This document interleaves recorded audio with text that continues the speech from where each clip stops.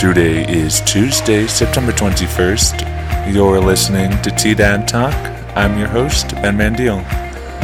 The weather is expected to be mostly cloudy through mid-morning, then gradual clearing, with a high near 69 today. Today will also see a 30% chance of showers. Tonight is expected to be clear with a low around 41. Now, here's the headlines for the day.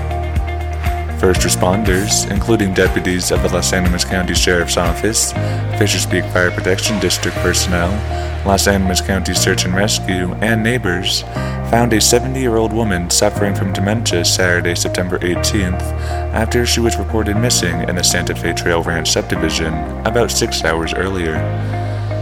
It is unclear why it took so long to call in a missing persons report, and an investigation into this reason was ongoing as of Monday morning.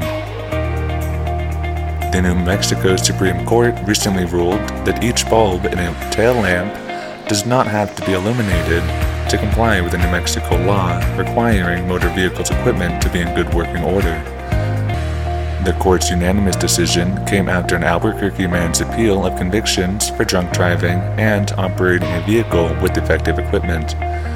He said a sheriff's deputy pulled him over for a burned-out taillight bulb and that the upper bulb was not working, but the lower bulb was emitting light.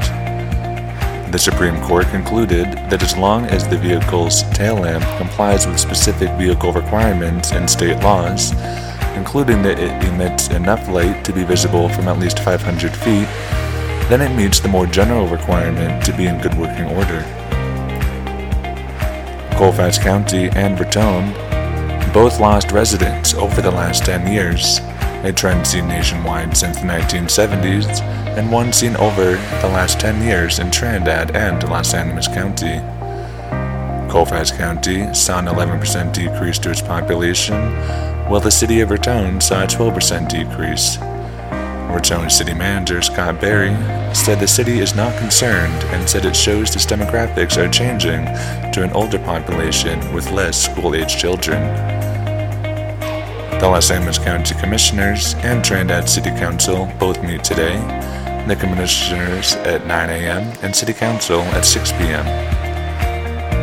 That's the news for Tuesday, September 21st. Tune back in tomorrow for more news impacting Los Animas County and Colfax County, New Mexico.